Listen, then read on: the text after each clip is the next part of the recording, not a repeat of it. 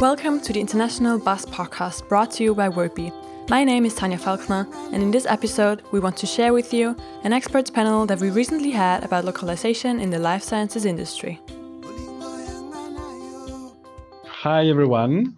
So thanks for joining us. So I see that the list of attendees is growing, so people are starting to join us. So we will probably just wait another minute or so just to make sure people have time to join us. Cool. Yeah, it usually takes a couple minutes. People are like, putting the GoToWebinar thing on and stuff. Sounds reasonable. That's fine.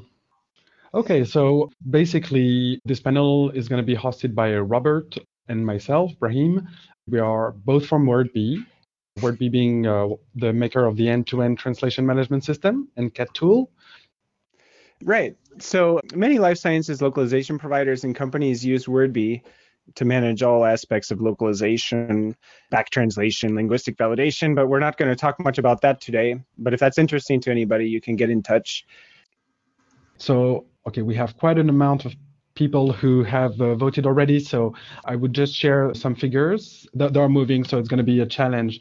So basically, about 46% of the attendees have selected recruitment, which is option number one. And then more than 30% have answered training and terminology. Good for you, Gabriele. And I knew it. We also have the regulations that have been selected by about 23% of attendees. And finally, processes, 31%, approximately, just like training and terminology, pretty much. Okay, so it's not moving anymore, so I guess that most people have voted already. So I will simply close the poll. Thank you for that. Okay. So now that we have our poll ready, and without further ado, I think we can go and present our panelists. So we are super excited to welcome our experts today for our panel series. Well, maybe you can take a moment to introduce yourself and share a bit about the perspective you bring. So maybe we can start with you, Ronait. Okay, so my name is Ronait Tynan, and I've been working in life sciences for about 12, almost 13 years now. And I've been a project manager, senior project manager, now program manager. I'm based out of Switzerland, but I started in the US and also have worked remotely in Spain. So a little bit all over, like all our clients, I'm sure. So was it always like project manager related to life sciences already? Yeah, it's all life sciences, yeah. What about you, Gabriele? I'm Gabriele, the director of TermNet, the International Network for Terminology. And we did a lot of consultancy, large-scale projects for life science companies, multinational corporations mostly. And we did a lot of trainings of people, of staff, not necessarily only translation and localization experts and technical writers, but also all kinds of stakeholders in that localization project. So hundreds of them actually are certified. We do also qualification and certification in terminology, a terminology driving license, if you wish. So, and there we got a lot of case studies, of course, and a lot of real life examples. What are the challenges? Okay. What about you, Olga? Our company was founded by a group of physicians back in 1995 in Russia. It grew out of the need to produce high quality and up-to-date translations because, before 1995, the presence of Russia on the international research scene was less, and so it was an influx of new terminology. So we still have been focusing on life sciences, mainly on linguistic validation and medical translations. So your company's name, Preference P.R.O, yes. So if I'm not wrong now, most of your company members are in the US right now, or is it? We have a group of translators who are always local. Okay. And medical professionals. So in every country, we try to build a team of medical professionals and translators, and they all reside in the target countries. But our headquarters are in the US. Okay. David? Hi there. Thanks for the invitation to take part today. I come from a medical communications background, so previously as a technical writer, a medical writer, working for pharmaceutical companies, and more recently have set up a company called Lay Summaries Limited, and that's focusing on providing layperson summaries of clinical trial results, which is basically in response to a regulation from the EU, which I can talk about in a bit more detail. But so I suppose I straddle the content and the translation to an extent, or the localization, as I see the terminology that seems to be used. So yeah, thanks for having me. Thank you. Our fifth panelist is Mladen from Ciklopea, so he should be joining now in the coming minutes. So I think we can maybe kick things off. So let's have just an overview of maybe as a first area to cover today of the different types of services in the life sciences and medical field where you are maybe active right now. I don't know who wants to kick it off. Maybe Olga. I just want to maybe give you some background. So here we have a list of attendees that might be in the business for quite some time. We may have also some language LSPs or MLVs that might simply consider entering the medical field in the coming in the future. So it's just that not everyone will be fully specialized in this domain, but it's good, I think, to just have an idea of what type of services we might find in the medical industry. So you can go ahead. Okay, so we are mostly specialized in linguistic validation. Linguistic validation is usually refers to quality of life questionnaire and self-assessment questionnaire. So it's basically intended for patients, because patients' subjective assessment of their condition becomes more and more important in clinical trials and medical research. Back, and I'm talking about 40 years back, when you test a new drug, two versions of drug, you compare the physical criteria, and it mostly I'm talking about long-term conditions. Mm-hmm. So now with the choice of therapies, we would like to choose such a therapy which is also provides for better quality of life. If you need to stay in a hospital, and I'm exaggerating right now, but basically if you need to stay in a hospital all the time to receive a therapy as opposed to being at home, then maybe the one which is maybe slightly less effective but allows you to stay at home is better. So this questionnaire become more and more important, and they're vital points of research.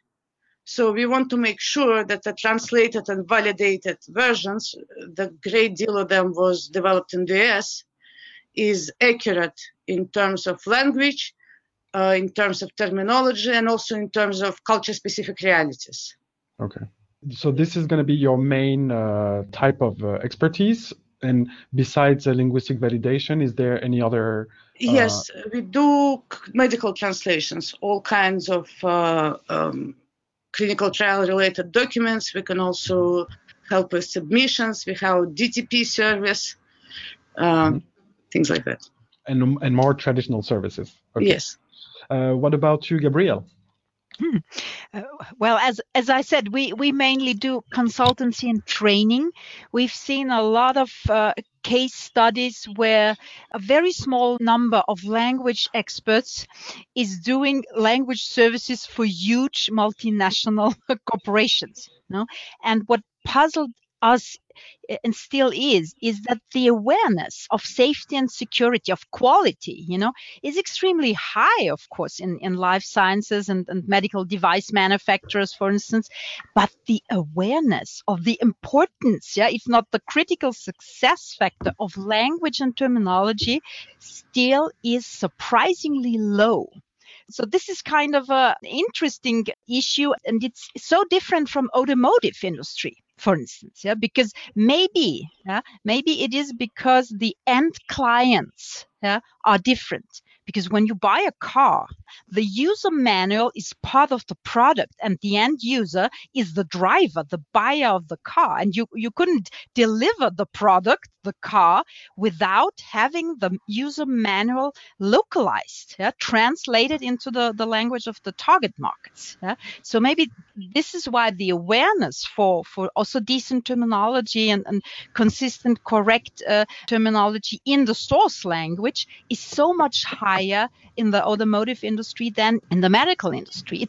They catch up now, but actually this is quite a paradoxon, I think, that as I said, on the one hand, wow, all these actually over regulations and standards and measurements and whatnot, and on the other hand, so little awareness of language issues and the knowledge that and the understanding that it is so crucial. In particular, what Olga just said, if there is no understanding of the patient, that's highly risky, of course.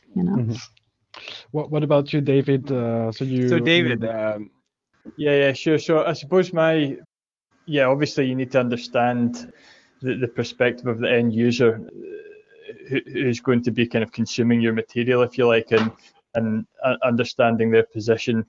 And we can get into a bit more of that about, the science versus the layperson terminology. But I suppose in terms of the services that I have experience in previously would be kind of traditional medical communications in the sense of publications.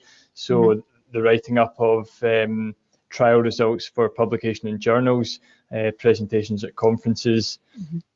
So kind of on the publication side, and then on the meeting side, things like training for medical teams within pharmaceutical companies, running advisory boards with doctors to get their perspective on the drugs and the findings and the trial results and such like. But no, I absolutely agree with the points made there about understanding who's going to be kind of the main target of your output and tailoring it appropriately to their needs. Ronait? Yeah, the company I work for, we do everything to do with life sciences. So we do, regulatory content, clinical, we do language validation. So we cover the whole, gamut of services there. We do interpreting, everything. We also cover the side of marketing, for life sciences companies. So basically anything that they need, they can come to us and we provide. Ronait, of course, it's a big industry, so we just want to have an idea of the type of companies or institutions that would request such services. Could you maybe just give us some overview? Yeah, I prefer not to name names. Of course. But they're on our website actually, so I suppose I probably could. But any large pharma that you can think of, go to your medicine cabinet and grab a package and look at who the manufacturer is, and those are companies that we're very likely working with. Also medical device, so you go to a hospital, and I can't go to hospitals anymore. If I go in and I see, a certain machine, I'm like, okay. I wonder if this person read the manual, that we translated. So, is it primarily like privately held companies, or do you also happen to work with public organizations? Mainly private, but there's also public. Yeah. Okay. What about the rest of you? Do you also primarily work with privately held companies, or do you sometimes do some work for, local hospitals or governments? Yeah, I think for me, it would be in the same camp as Ronait. And I think it stems from the fact that private companies have the budgets to be, taking on partners and agencies to be doing this type of work, whereas, maybe a university or a public organisation would keep these things in-house, or perhaps just wouldn't have the budgets to be able to outsource these sorts of kind of activities. Okay. David, can you maybe walk us through the content creation side of life sciences? Because I think you have some background there. Yeah, sure. So I suppose the model that I'm familiar with and have worked with would be as an agency partnering with a client, a very kind of standard model. And the client would employ us to develop their materials. And so you would take a brief from them, depending on what the project was, try to understand what exactly is it that you're looking for in the end. And then I think what's I don't know if it's unique necessarily about the pharmaceutical industry, but because it's in such a regulated environment, things are very controlled and processes are very controlled. And you on developing your content, it would go through 5 to 10 other people's hands on the client side before it ever saw the light of day. It would be heavily reviewed and scrutinized. It wouldn't just be kind of 1 or 2 people would look at it and say that's fine. It would go through a number of different steps, and then the legal team would have to sign off as well, and that has its own kind of interesting nuances as well. So Yeah, I mean, that's, my experience as the writer would be developing that content, liaising with the client, and also sometimes, because there's an interesting kind of triangle in that, you would have the client, the agency, and we also work with doctors as well. So it's not just a two-way thing, it would be a three-way thing. And there's kind of interesting relationships there as well about you managing that process and managing those expectations and making sure you get the right sign-offs at the right point and all that sort of thing. And David, do you have a language process, a terminology process also? How do you handle language in this automated way even?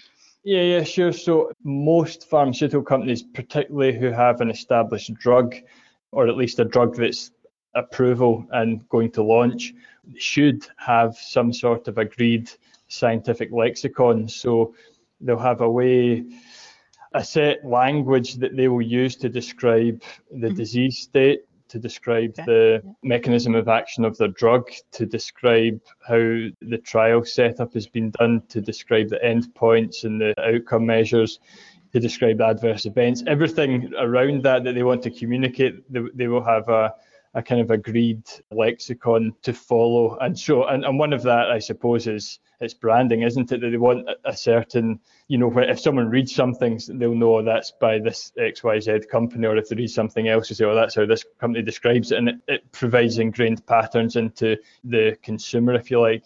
But that then brings up interesting questions when you then talk about the lay summary side of things. So how do we describe these concepts in terms to people who aren't familiar with them? So, to you and I, or maybe not, I don't know, an adverse event, we would know what that is, but to the man on the street, they have no idea what an adverse event is, or even, placebo, we know what placebo is, a phase 3 trial, any of these things that come as second nature to someone in the industry that has a lot of kind of connotation and immediate, connections with it would mean nothing to someone. So, and I think, that this kind of lay language stuff is still quite early days. And I think there will be a lot of sort of feeling out how to deal with these challenges of the agreed scientific lexicon versus lay language, and how comfortable they are with using kind of different terminology to describe their drugs. In fact, that relates to a question we just got from one of our attendees, which is at what point does terminology enter the medical content writing process? So maybe you want to comment on that, Gabriele? Well, usually, if the awareness is already high, people ask us how to provide standardized language. All these lexica, Snowmate, and all the standardized terminology is out there, of course, but the field is so huge. You cannot expect that you have an agreed standardized terminology, accepted terminology for every field of your activities. Yeah? So there is still a lack. And of course, a large company with all these stakeholders, from technical writer, content producers, product managers, all the way down to the translators, to the after sales, for instance, people, they have to agree on a common joint corporate terminology. And so actually it should start at the very first stage. And when the content is created, but there it's very transversal, it's very interdisciplinary, if you wish. In various people, as David pointed out earlier, various people are always involved. Yeah, these are the core stakeholders from the very beginning, and that's why we need a process to standardize the mechanisms. How to agree, how to come up with the need for a new term, or to amend, correct, or even delete obsolete terms, how to define new concepts. And this needs to be standardized in such a way that these core people know which steps they have to follow. And it's not only, about these prescriptive tools. We're always asked before, but what tools? Of course, there are authoring tools. That's not the problem. But we try to really make people understand that first it's about the people. You need to get the buy-in of those people really concerned with creating terminology, processing it, handling it, managing it, all the way down to the end user. And then actually comes the processes. And when you manage to integrate language and terminology processes in the existing landscape of processes. And we are in the business very in the subject to very over-regulated. Actually, they have tons of processes. So as a new standalone process of how to handle language and terminology, this is not a good option. We need to integrate, in other quality related processes, we need to integrate these language processes and terminology processes. Then actually it's really smooth then. So, Ronait, at RWS, how do you manage terminology, and how you do terminology connect with how your clients do terminology or content creators like David? For my group, we do basically there's several ways, but it depends also on the maturity level of the client that we're working with, because some of them actually have terminology departments, which is very exciting when I see that. Lucky you. Then your work is way easier. Yeah, it is. It is. And you know then that the results, they're going to be happier with the results as long as you're using what they're giving you, but it's also kind of vaguely Orwellian, like the Ministry of Terminology or something. Yeah. So, I mean, otherwise, we do create our own glossaries, that we share with our teams. We do use core teams for a lot of the clients that we work with. So we are kind of narrow the pool in a sense of people that we use for the ones that we need to. And, constant updating. There's with some clients you have agreements, of when do they want to sort of revise the terminology that we're maintaining for them. So we have processes, again, to make sure that we are hitting those milestones, that we've set to hit. And there are other clients where they don't want to get involved at all. They just kind of, you deal with it. Here's the translation, throw it over the fence, and I just want it back when you're done, So there's all kinds of involvement or non-involvement there. So, at the same time, we're in the business of providing quality. So all our linguists know how to use terminology bases, and we provide training when needed, and we make sure that we are hitting those quality benchmarks that we've set for ourselves. Yeah. And as it was said before, so basically we understand that people are at the center of everything, and we hear that there seems to be a variety of stakeholders, which is pretty so diverse compared to more traditional translation and localization services. So could you maybe give us an idea of the type of stakeholders you work with, and how did you manage to have them all work together, in fact? So maybe Olga, can you comment on that? Basically, we approach each project individually. We assess geographic location. And based on what resources are available in this country for medical or life science translations. In some countries, there is a vast number of resources. So a translator with doing due diligent research can actually come up with a good translations. And then, of course, we have reviews and quality. But in some countries where these resources are not readily available, we create a team of subject matter experts that check literally every single line. Because otherwise it's impossible. Medical dictionaries may be out of date, and online resources are misleading, to say the least. So are you referring to people that have both expertise in the medical field and linguistic background, or do they have to have both, or can it be No, we have to have two. One with a strong linguistic background, a professional translator with experience in life sciences, and another just sometimes a doctor.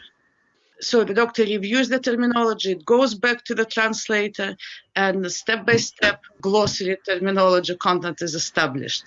Okay. But unfortunately, in some countries, and including Russia, you would think that by now they should have sufficient resources, but they don't. They don't have a specialization at universities such as medical translator, just general translations. So taking it all together, they really need a huge input from the doctors. Okay. Including just sometimes consultations as an ongoing process. So we could solve it in the beginning and have a good stepping stone, follow the rest of the process, which is standard, language quality inspections, reviews, assessments that you can manage according to the budget, timeline, and the needs. But the key is to get a good start. Okay. We don't rely on review at the later stages or creating a glossary at the later stages, because although the input from medical, it's an investment, but it provides a better quality, a good quality, and it pays back. I mean, are you ISO certified, Olga? If I may ask you, ISO 17100. Are you ISO 17100 certified? We are not yet, but our translators now basically they pass the requirements. So for all our clients, we are ready to. At least this definitely raises the overall quality and the processes, because this process of revision, the 4 eyes principle, and then also review, it's quite prescribed in that standard. So it helps a lot. And what about you, Ronait? Yes, is your company definitely ISO certified? We have 3 ISO certifications. So we get audited regularly. Usually clients are very picky in life sciences, but as you said earlier, there is still, and what I was referring to, there is still this attitude of, as you described it so nicely. So here is the text, go away, translate it, bring it back, and we do not care. And this is still, I think, a huge challenge and the risk, because if this is the attitude of life science companies, then it's very hard, because you are never the only LSP, language service providers.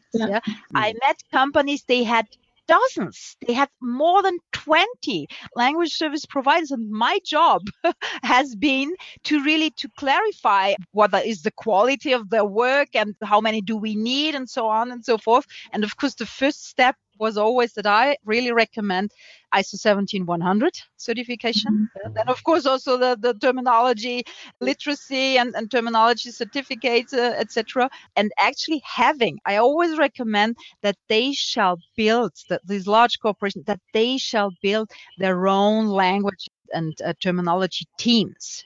Of course, they end up then with 3 people responsible for 30,000 employees, and but at least this is a beginning. And as we said earlier, at least it makes your life then very much easier if you have this group of language experts within the company, and then you really can make sure that there is not this a horrible mess we end up when we have so many language service providers not knowing, of course, from each other, and in many cases also the various stakeholders, the departments, they do not know about each other's activities, and they do not have a common term base, or not even a glossary for their own brand names. So this is actually what we're talking about. Of course, there is you have more advanced companies, you have less advanced, but in principle there is still something I'm really surprised and puzzled of what's going on in quite large corporations. Well, and even also in the non-profit world, I wouldn't say that these large networks are, but they struggle more with the multilingualism, of course, and so their awareness is way higher. If you're an international non-profit organization in these fields, you're quite aware of language issues. Well, I think it's what Olga said was really interesting too, about how providing these services in different countries, depending on the resources that are available there, it affects how you provide the service and what services that you can provide.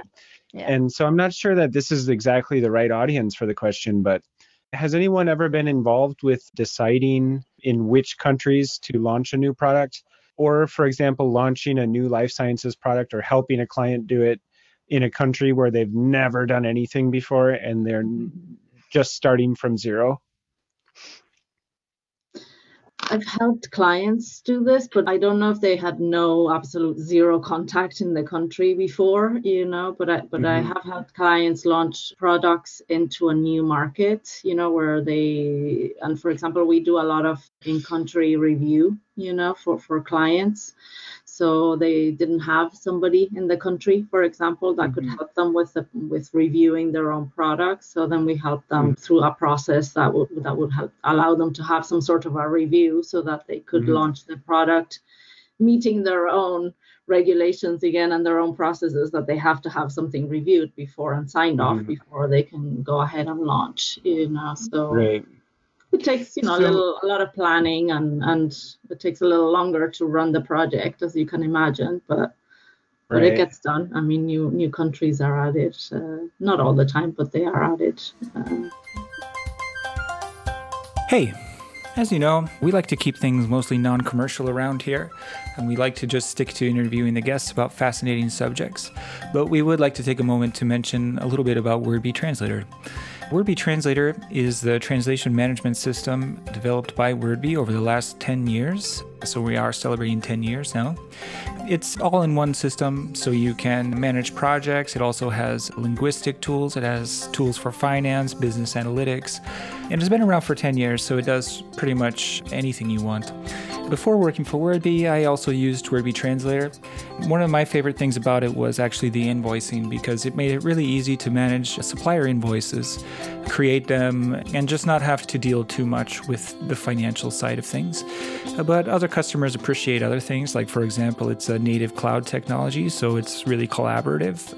You can keep track of what's going on in there at any moment in your project. It's easy to set up different job assignment methods. You can check your stats at any time. You can see how your project managers are performing. You can see how your translators are doing. And yeah, it does pretty much everything you want. It ends up fitting your organization like a glove, as we say. So that was just a word about WordBee Translator. Now, without further ado, back to the podcast. So let's get a little bit specific here, because we have a question over here from Max Deckers. He says, why is the approach unique for life sciences? Much of what is being said could be true for other domains as well. Yeah. And I think that's because we haven't gotten very specific about processes yet. So before we get into recruitment and training, which is the biggest problem that everyone has, and we have to talk about that too, let's skip to processes then. And let's go on to the localization side here.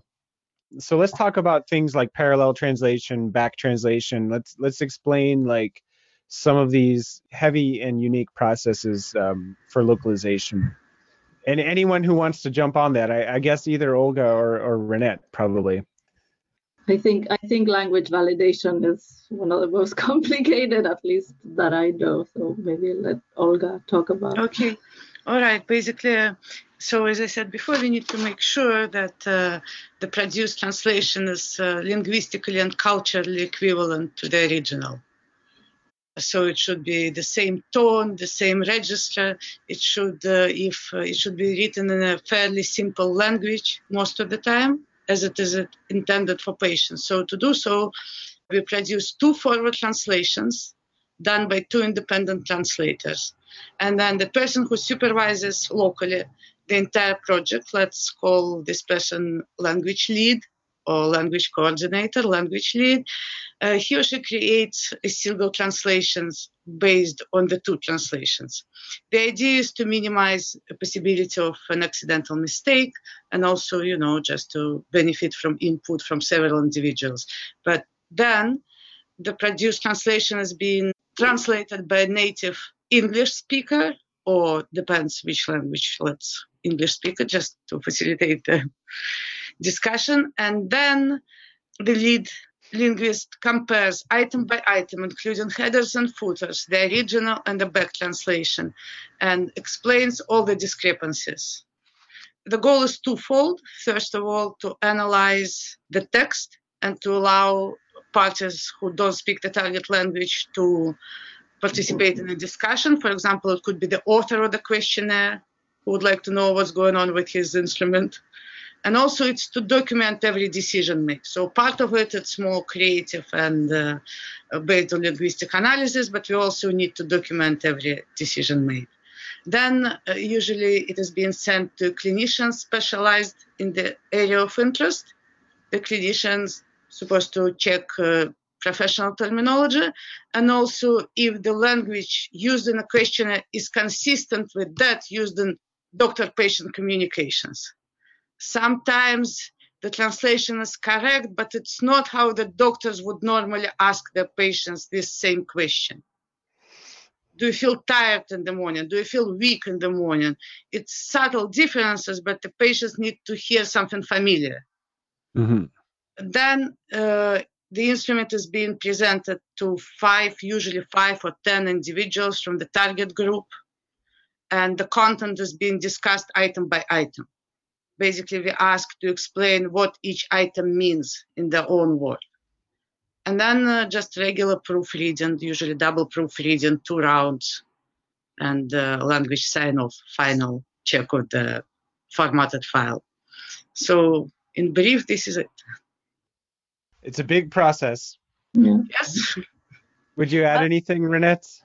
Yeah, I just think that's for other translations that I've worked on in other industries. It's not that quality is not important, because it is important, but it's so crucial in life sciences. I mean, if you get a comma wrong, it could almost kill somebody, or maybe it could, I don't know, So it's very, very important, to have, there's a lot of risk basically involved in the translations. So you have to have a lot of steps throughout the process to control, that everything is, within a controlled environment, that it's working and that it's going to be fine at the end. And there's a lot of people, as you can imagine, that touch that text throughout when we get it, to start the translation until we deliver. I mean, it goes through, DTP, through proofers, through linguists that are translating, it's going through Trados, it's going, to other tools, it's going through all kinds of tools. So anything could get dropped, logos get dropped, commas get dropped, there's characters that get corrupted and then you can't read the text. I mean, I'm kind of, exaggerating, but, there could be one word in there that suddenly you can't read, and it's a crucial word in the sentence.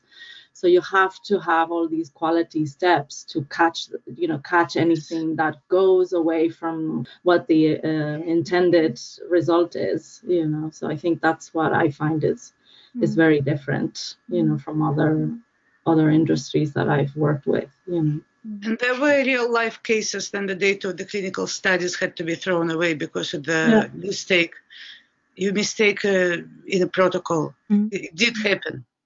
It's not just potential,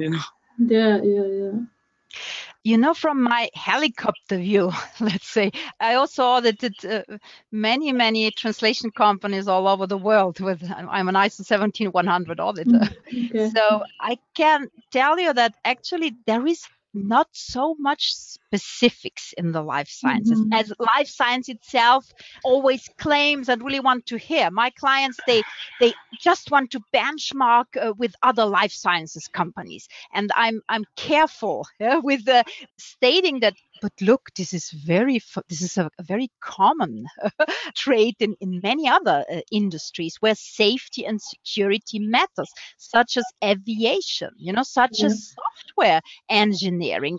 If you have clients that are so picky that with these commas, that reminded me to audits where, wow, these companies, these language service providers, they overdid the ISO 17100. The requirements were quite, low in that standard compared to the requirements of their picky clients. And that's the same for some life sciences companies.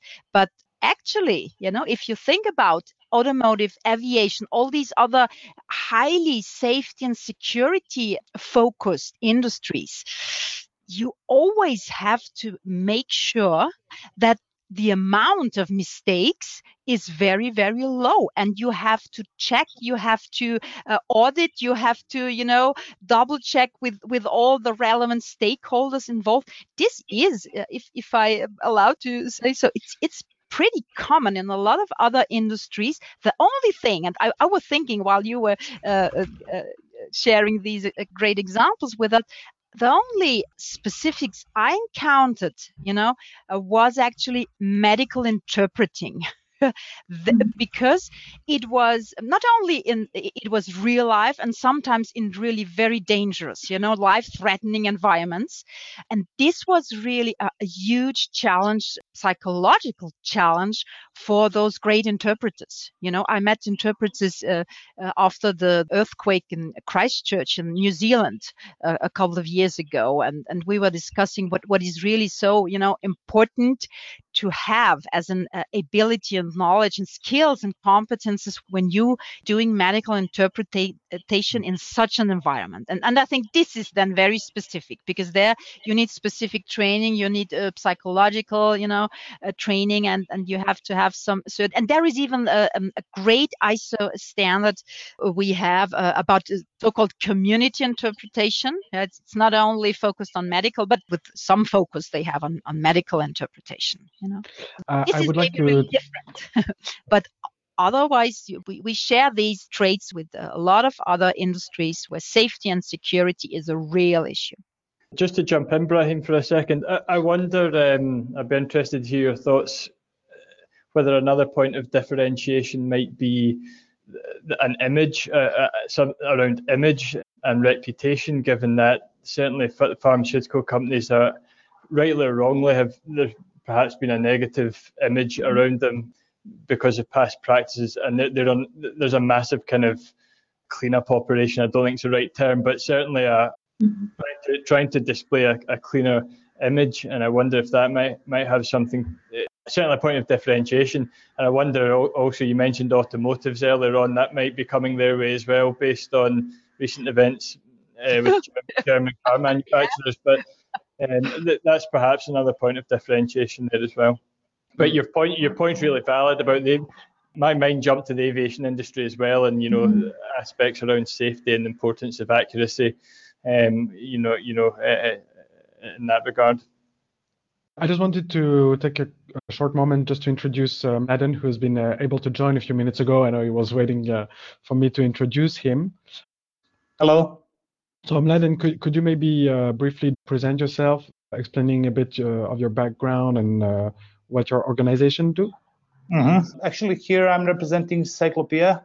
We are a company which is present at the market for 15 years. I co-founded company together with my partner, Sandra, and we started as a average translation company. At the beginning, we do many things, but through the time as a company developed, we specialized in certain verticals, and especially during the couple of last years, we specialized in life science technology, mainly life science and technology verticals and sectors.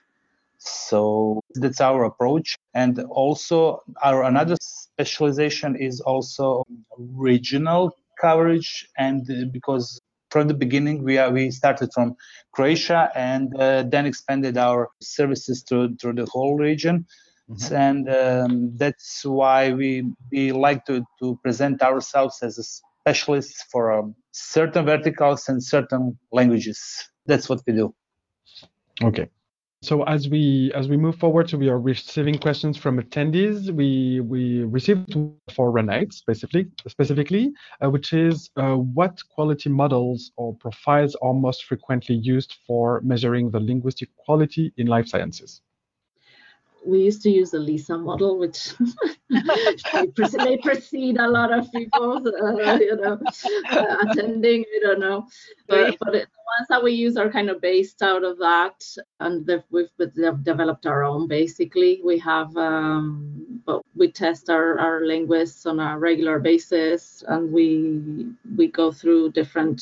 We have different points basically where we test linguists, and then we qualify them based on scores, so there's a certain score that they have to meet, and we go through there's if you find something, if you're the editor kind of going through the quality and finding something, then you qualify it as an omission, and add a critical value to it, etc. So there's all kinds of scoring going on.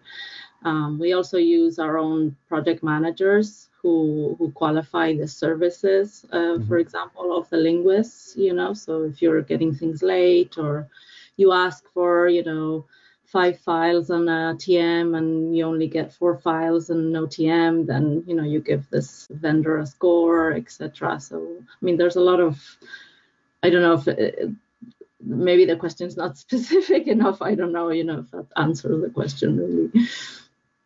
So basically, since we were talking about this unique approach in comparison with some other fields in the localization industry, so could you maybe elaborate a bit on the typical challenges related to recruitment for life sciences and the medical industry?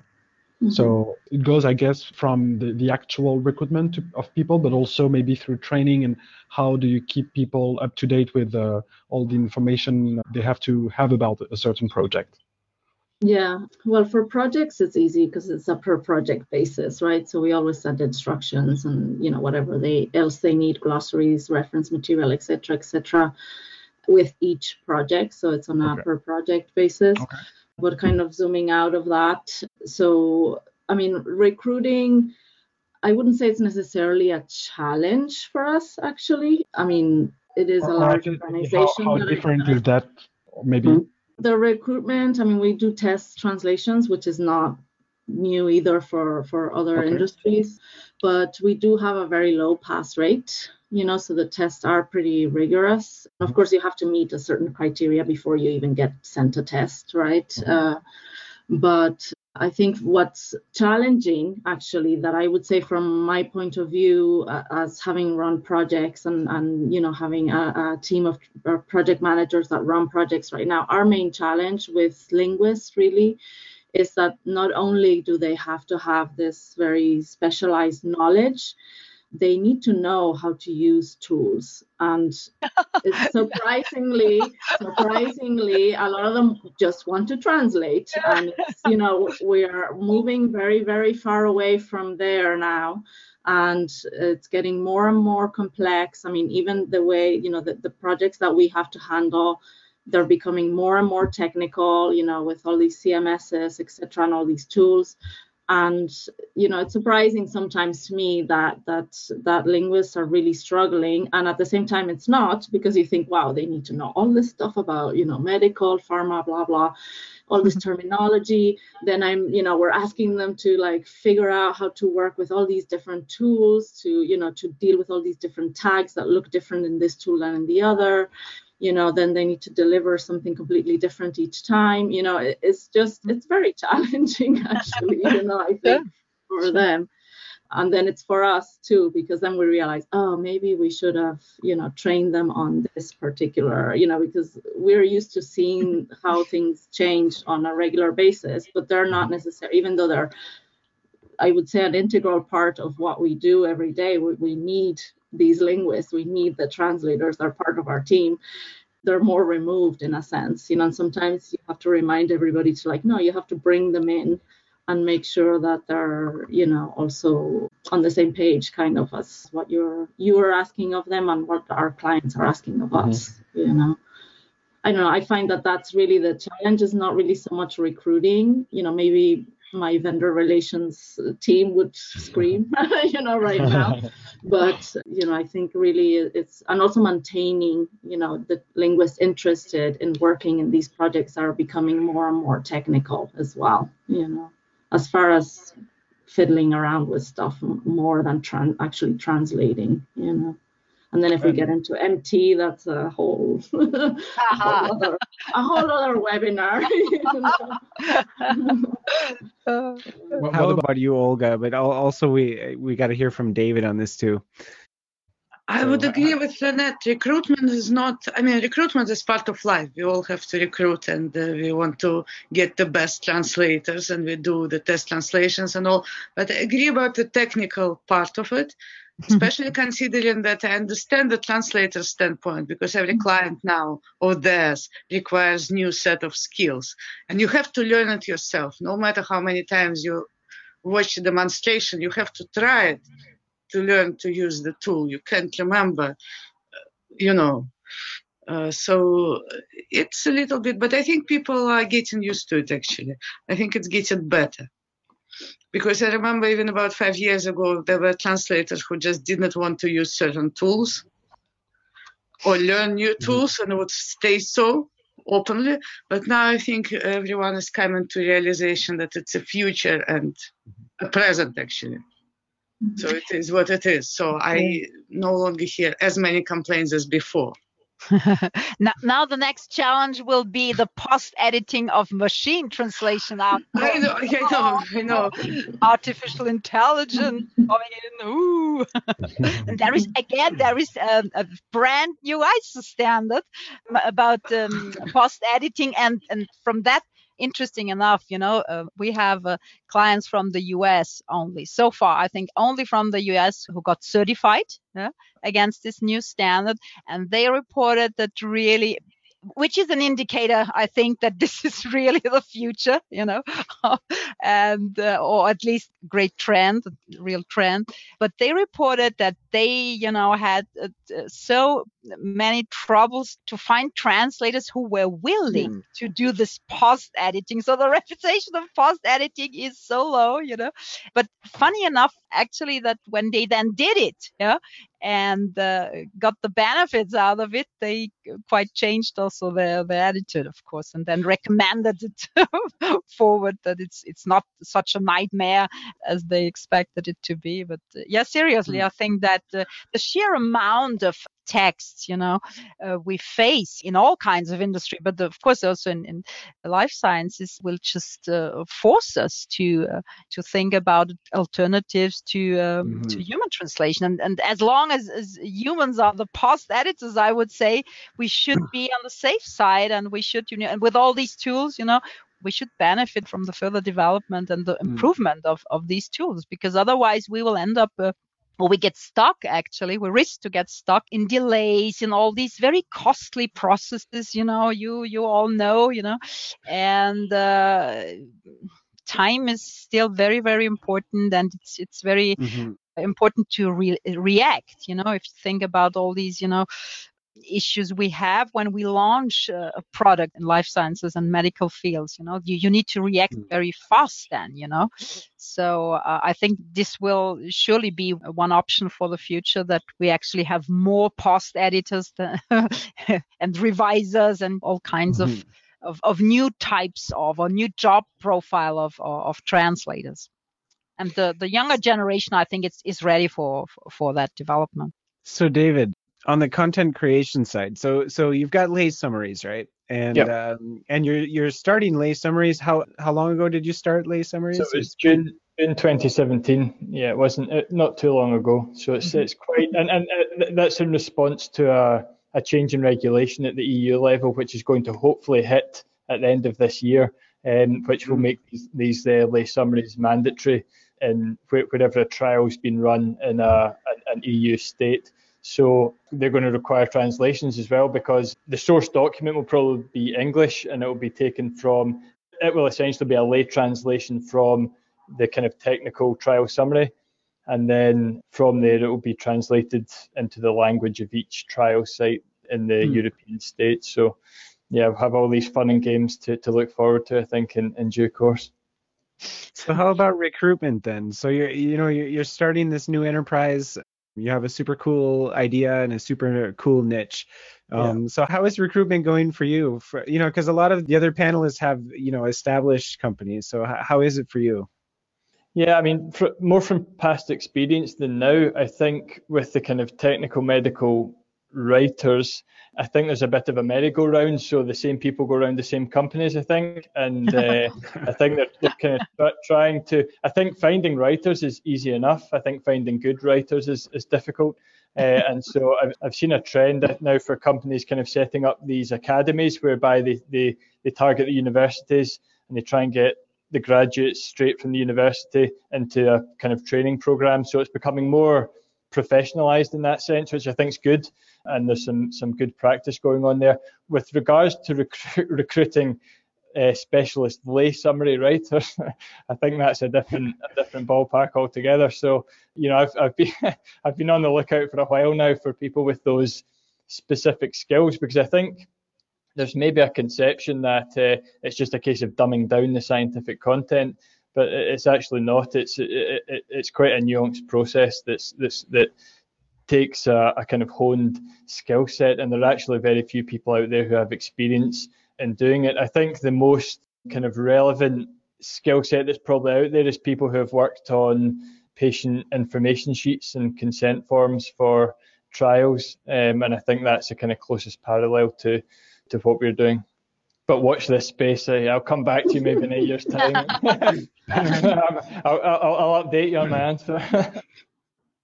Well, so if there's any attendees who are thinking, "Wow, I could be the one that has get in touch. Get in touch with David." Thank you. Yeah. I'd be keen to know. I wonder a question for these guys with translation experience for English. So obviously with lay summaries, one of the key things is to get the language to a level that's understandable to the person on the street. And one of the things there is to get it to a kind of a grade level or a certain readability level, for which there is I think it's the Flesch-Kincaid readability scale for English. I just wondered, what are the similar tools for different languages that you can use for readability? And are there, do all languages have these, or are they modified versions, or are some languages don't have them? What's the status? Some languages certainly don't. Not all languages do. Okay. So that's why we go to patients and show them the material. Because sometimes it's clear that it's a technical term that is not likely to be understood, but also for patients who experience this condition, sometimes they know more than you think.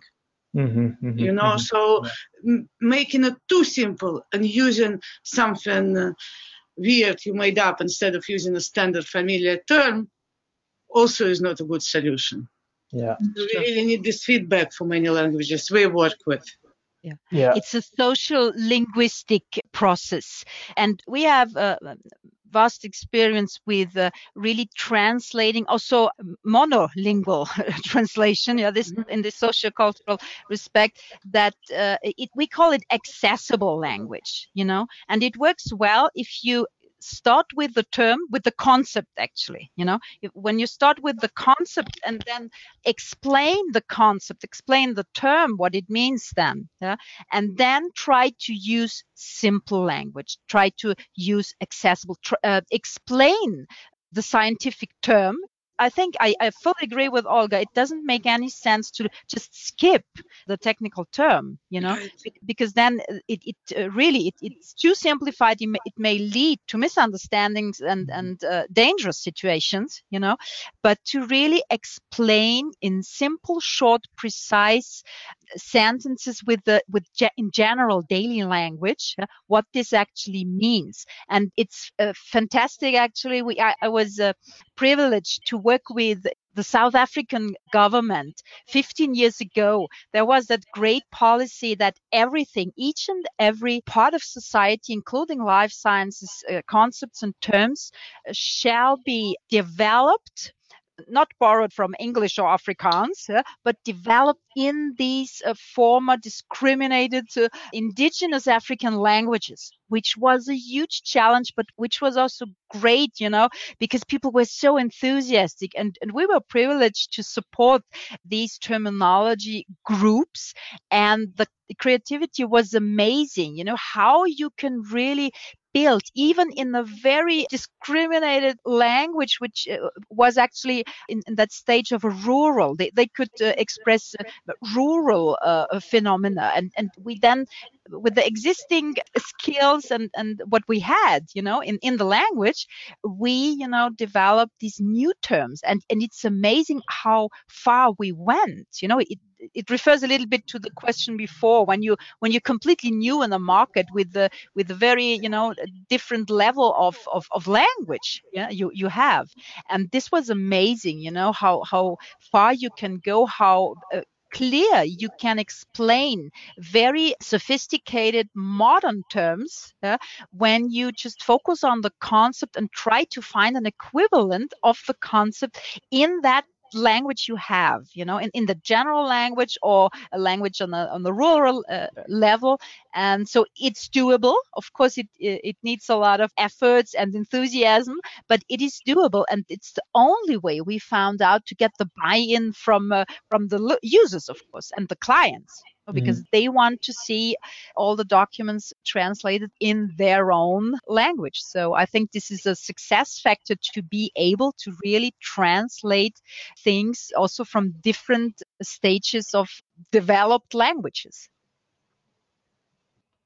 So indeed, we are running a bit out of time. So we just realized that there are plenty of other subjects that we would have liked to cover. So for sure, there is room for maybe organizing a follow-up webinar on the subject to dig a little bit about regulations and certifications and also reporting. So I don't know if you want to shoot out some final question, maybe, Robert? Maybe next time in a different panel, we could go more into the processes and stuff. Like, for example, testing translators that Ronait was talking about, or some of the processes that Olga was talking about with the huge multi-step process that we follow. So what I actually wanted to say that when it comes to life science and recruiting and all these processes, I agree with Gabriele. It's not. I think that Gabriele mentioned that it's not all about recruiting. It's about education, continuous education of translators. It's a continuous job of project managers working on their competencies to be able to handle different client requirements, to be able to work with the technologies which are constantly evolving. That's what we see on our side in our daily operations, in our daily business. Thank you, Mladen. Okay, so we'd like then to thank you. So hopefully then we'll organize sometime soon some follow-up session just to continue our conversation and all of the topics we didn't have time to cover, unfortunately. And we'd like to thank you a lot for taking the time to participate and to respond to some of the attendees' questions. So thank you also for all of the attendees who participated. So we are sorry that we didn't have time either to cover all of the questions, but we'll try to redirect them to our panelists sometime soon. Great. Thank you so much. What a great pleasure. Thank you very much. Thank you, everybody. Thank you. Bye-bye. Bye then. We hope you enjoyed this episode about the unique approach of life sciences in the localization industry, and if you'd like to attend future panel discussions live next time, you can register on our website wordbee.com.